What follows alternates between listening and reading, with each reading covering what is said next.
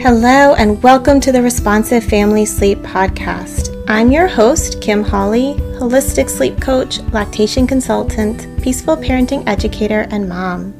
If you've ever felt overwhelmed by all the conflicting sleep info, frustrated with sleep information that just plain felt wrong, or searched desperately for a truly gentle and responsive sleep approach, then you are in the right place. In each episode, we'll be answering your most pressing baby and toddler sleep questions, busting those sleep myths, and helping you understand truly developmental, biologically normal baby and toddler sleep, plus encouraging you to trust your intuition along the way. Let's get started. Hello and welcome to this week's episode. I am so excited. I'm actually having my first guest on the podcast, and you guys are going to love what she has to say. So today we are talking about your brain, the parental brain, and what it needs to thrive.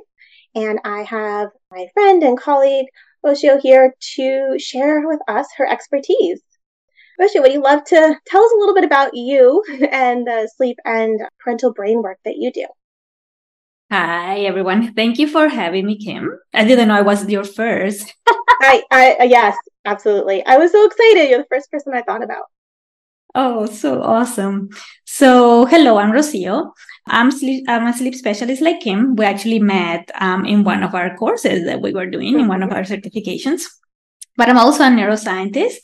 And so from that perspective, that's how I got interested in the parental brain. Well, initially I was really interested in like neuroplasticity in general, but then I became a mom and I was like, oh, neuroplasticity and the parental brain. Because when we become mothers or fathers or caregivers, like our brain becomes very, very plastic. And so I started becoming really interested. And so I started to review the literature, and then I decided, oh, this is something I want to like share with people.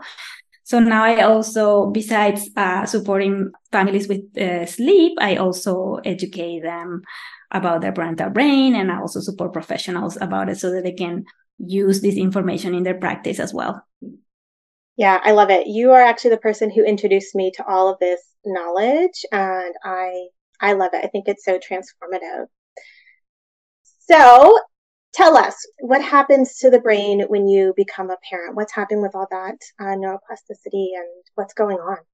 Yeah. So, neuroplasticity is our ability to learn, like the brain changes as we learn, it rewires. So that's the capacity we have for life. But when we become parents, it's like it becomes more, like it's more plastic, our brains. It's the most plasticity that you are going to get in your adult life. Like your brain is very plastic when you're an infant, then again in adolescence, and then when you become a parent. And so what happens is that it becomes very plastic. And so the brain is getting ready to learn. And what? I always say, so what is it that it has to learn? Well, to take care of somebody else. This somebody else is helpless, cannot talk, it needs us 24/7. And so we need to learn. And so our brain becomes like this sponge almost that is ready for this journey. Yeah, it's fascinating. Being pregnant, that's part of how your body preps for those changes, right? Those hormonal shifts are cueing your body? Yes. And so the brain is also getting ready during pregnancy, right? It's not just your body, it's your entire body, including your brain. It starts to get ready for this. And so if you are not the mom or the pregnant parent, what does that mean as a partner, as a non-gestational parent? So fathers also and caregivers, same-sex couples as well, they experience brain changes as well. The studies done with pregnant women also look at fathers, and obviously they don't go through pregnancy. So their brain changes are not like... Unfortunately not. Yeah. So, but they start to look at the brain changes, if there were any brain changes in fathers, and what they saw is that they started very, very early, like doing early postpartum. Fathers also show brain changes. So if you're pregnant, your body and brain are getting ready during pregnancy. And if you're not the pregnant parent, then it's happening very early in postpartum once baby is here. Is that right? Yes. Yes. That's so cool. Besides the sort of hormonal physical prep that happens when you're pregnant, for all parents, what supports that optimal, brain development as a new parent? What kind of things need to be in place to support that? So, well, I don't know if you remember, I did a parental brain summit. And so it was amazing. Yes. Yeah. And so I brought a lot of speakers that support, teach professionals, right? So that they can support parents. And pretty much like everybody was saying, the parents need community. The parents need the village. The parents need community. The parents need social relations. And I think that's a very, very important thing.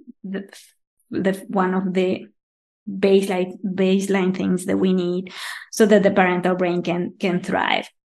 And from there, because you are being taken care of, then that impacts your mental health, and you're ready to you're not giving from an empty space, you're not from an empty place. I mean, because one of the networks that becomes really malleable is the empathy network, right?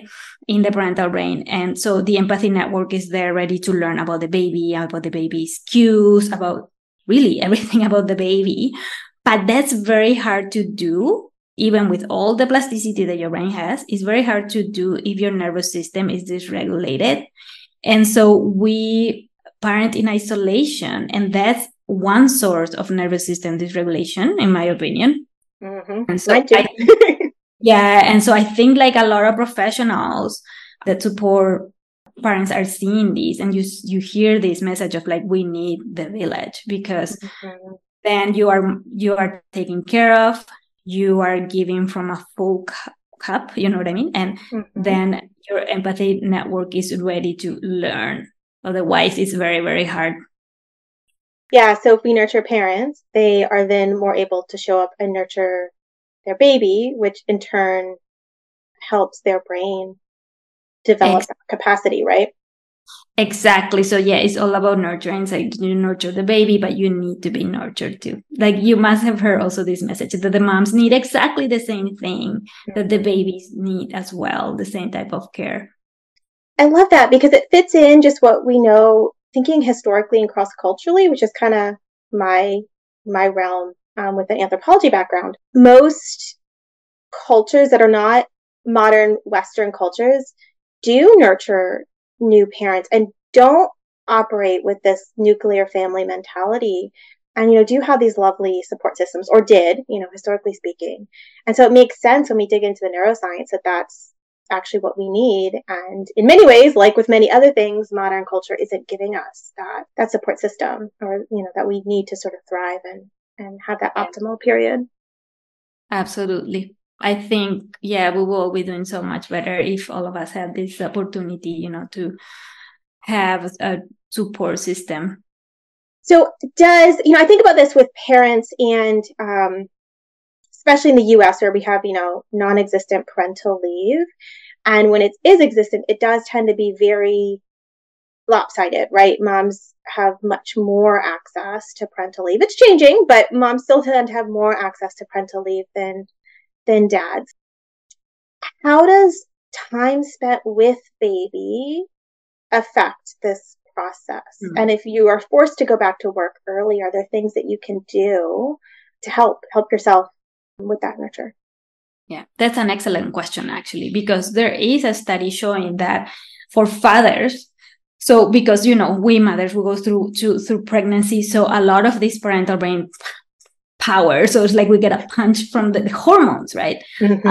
They don't have that as much, and so they really need to spend time with the baby, like a lot. And so then you're like, oh, they don't have parental leave. And there are not studies directly looking at what happens if the father goes to work. I don't know, but there are studies that look at what is the father's brain looking like what is his wiring, the wiring of his brain looking like.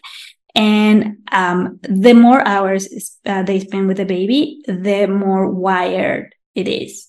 So it's very worrying when I think about these things. And when I when I give my course to professionals or when I mentor parents, I try to tell them, is there any way, like during early postpartum, especially, is there any way that both of you can take leave? Can you save? Can you do something? Like, I know it's not possible for everybody, but I also have come across families that they can do it if they plan, but they just don't know how important it is. They need this information. Absolutely. So correct me if I'm wrong, the more time a non-birthing parent, a dad is spending with their baby and in direct care, that's releasing a lot more oxytocin, right? Is that part of how the brain is getting that information? No, in the when I'm referring to this study, I don't think they look at oxytocin, but I probably think it plays a big role because, if you're with the baby, then you do skin to skin, you release oxytocin, and we know that that's very related to how the parental brain works. So I would think that yes, oxytocin does play a role.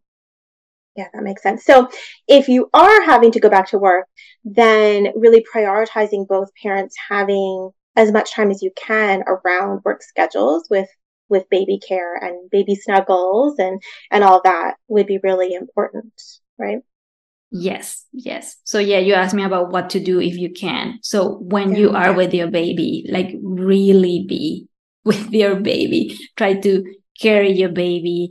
And if the baby is very small, still in the in-arm stage, then maybe do skin to skin, maybe set up an hour to do skin to skin, stuff like that. Yeah.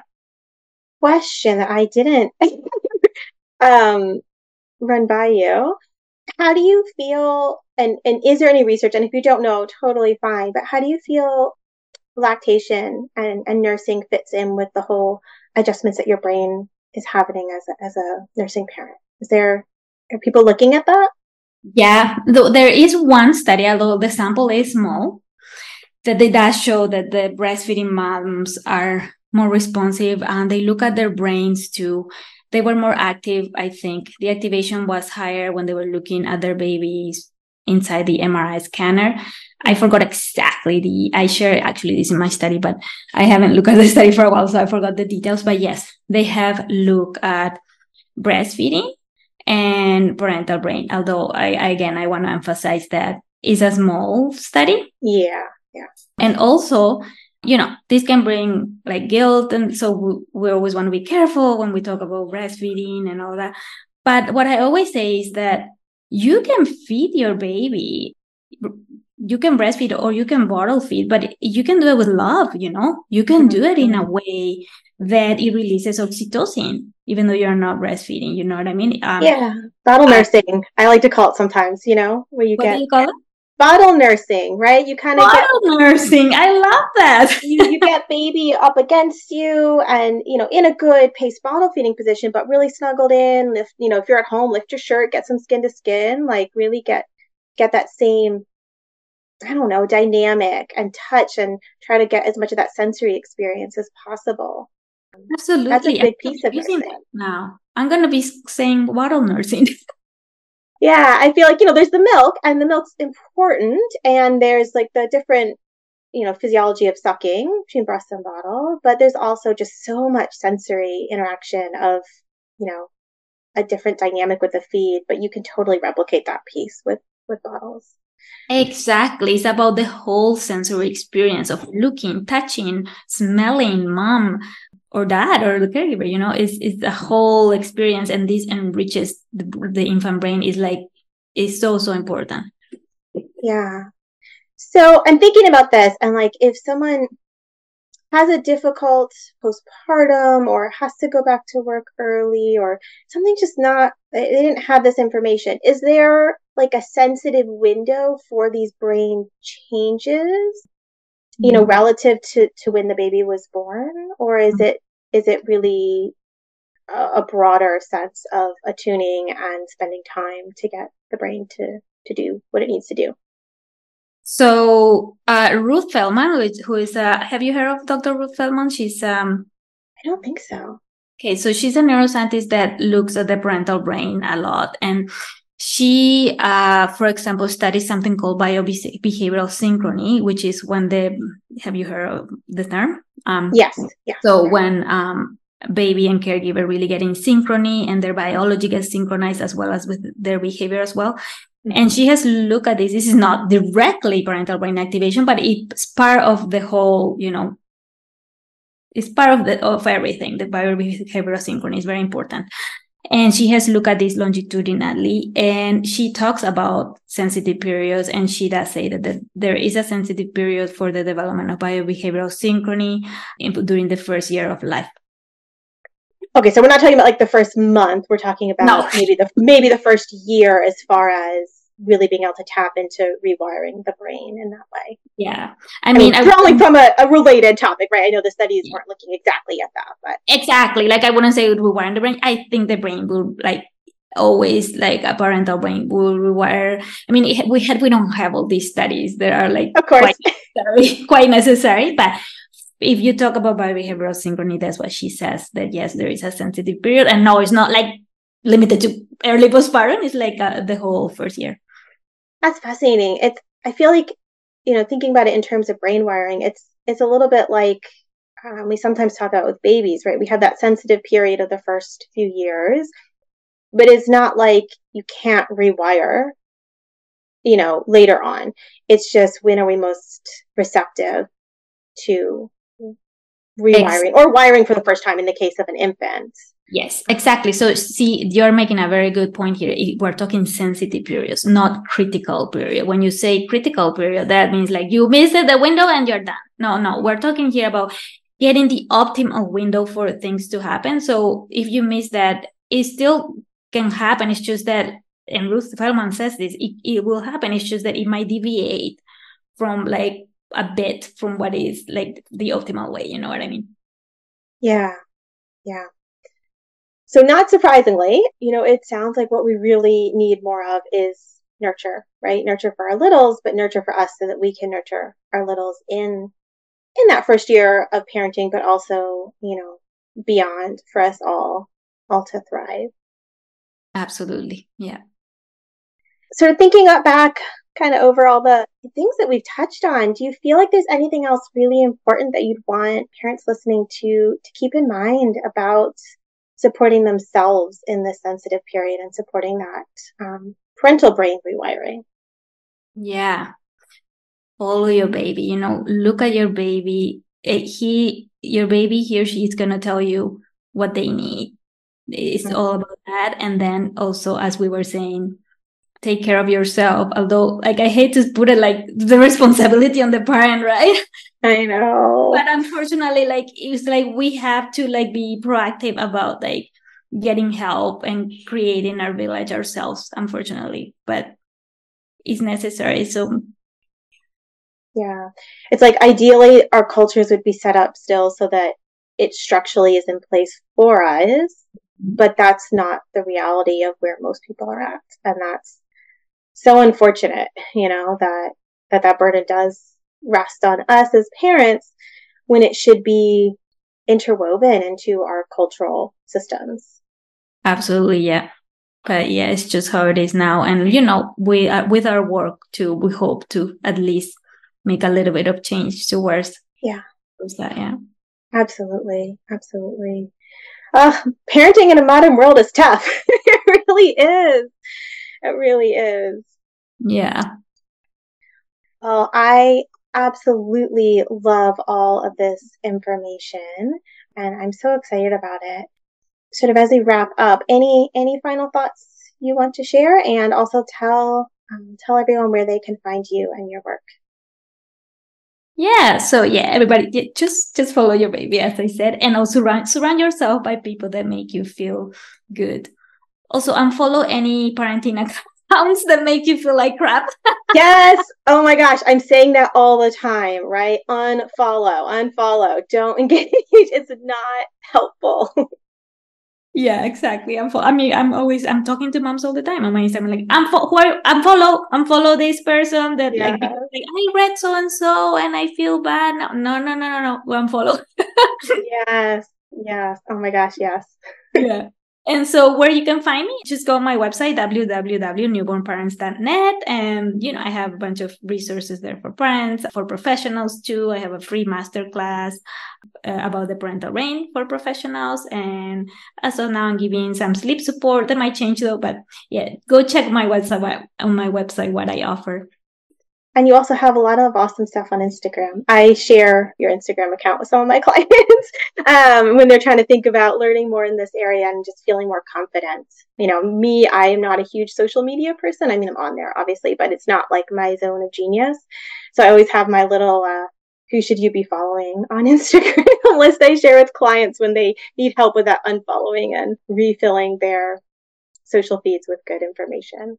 So. Thank you so much for doing that, Kim. You're welcome. Well, I'm so excited to have had this conversation. Thank you so much for joining. You're welcome. Thank you for joining me today. I hope this episode left you feeling more informed, confident, and encouraged on your sleep journey. And just a reminder before you go that nothing in this episode is individualized to your specific sleep situation, nor is it to be taken as medical advice. Take what resonates, ignore what doesn't, and check with your healthcare provider about any medical concerns. Take a moment to subscribe to this podcast so that you'll never miss an episode. And take a moment to rate, review, or share an episode you love on social media. All of that helps parents just like you find me, this podcast, and this gentle and responsive sleep information. I'll see you next time.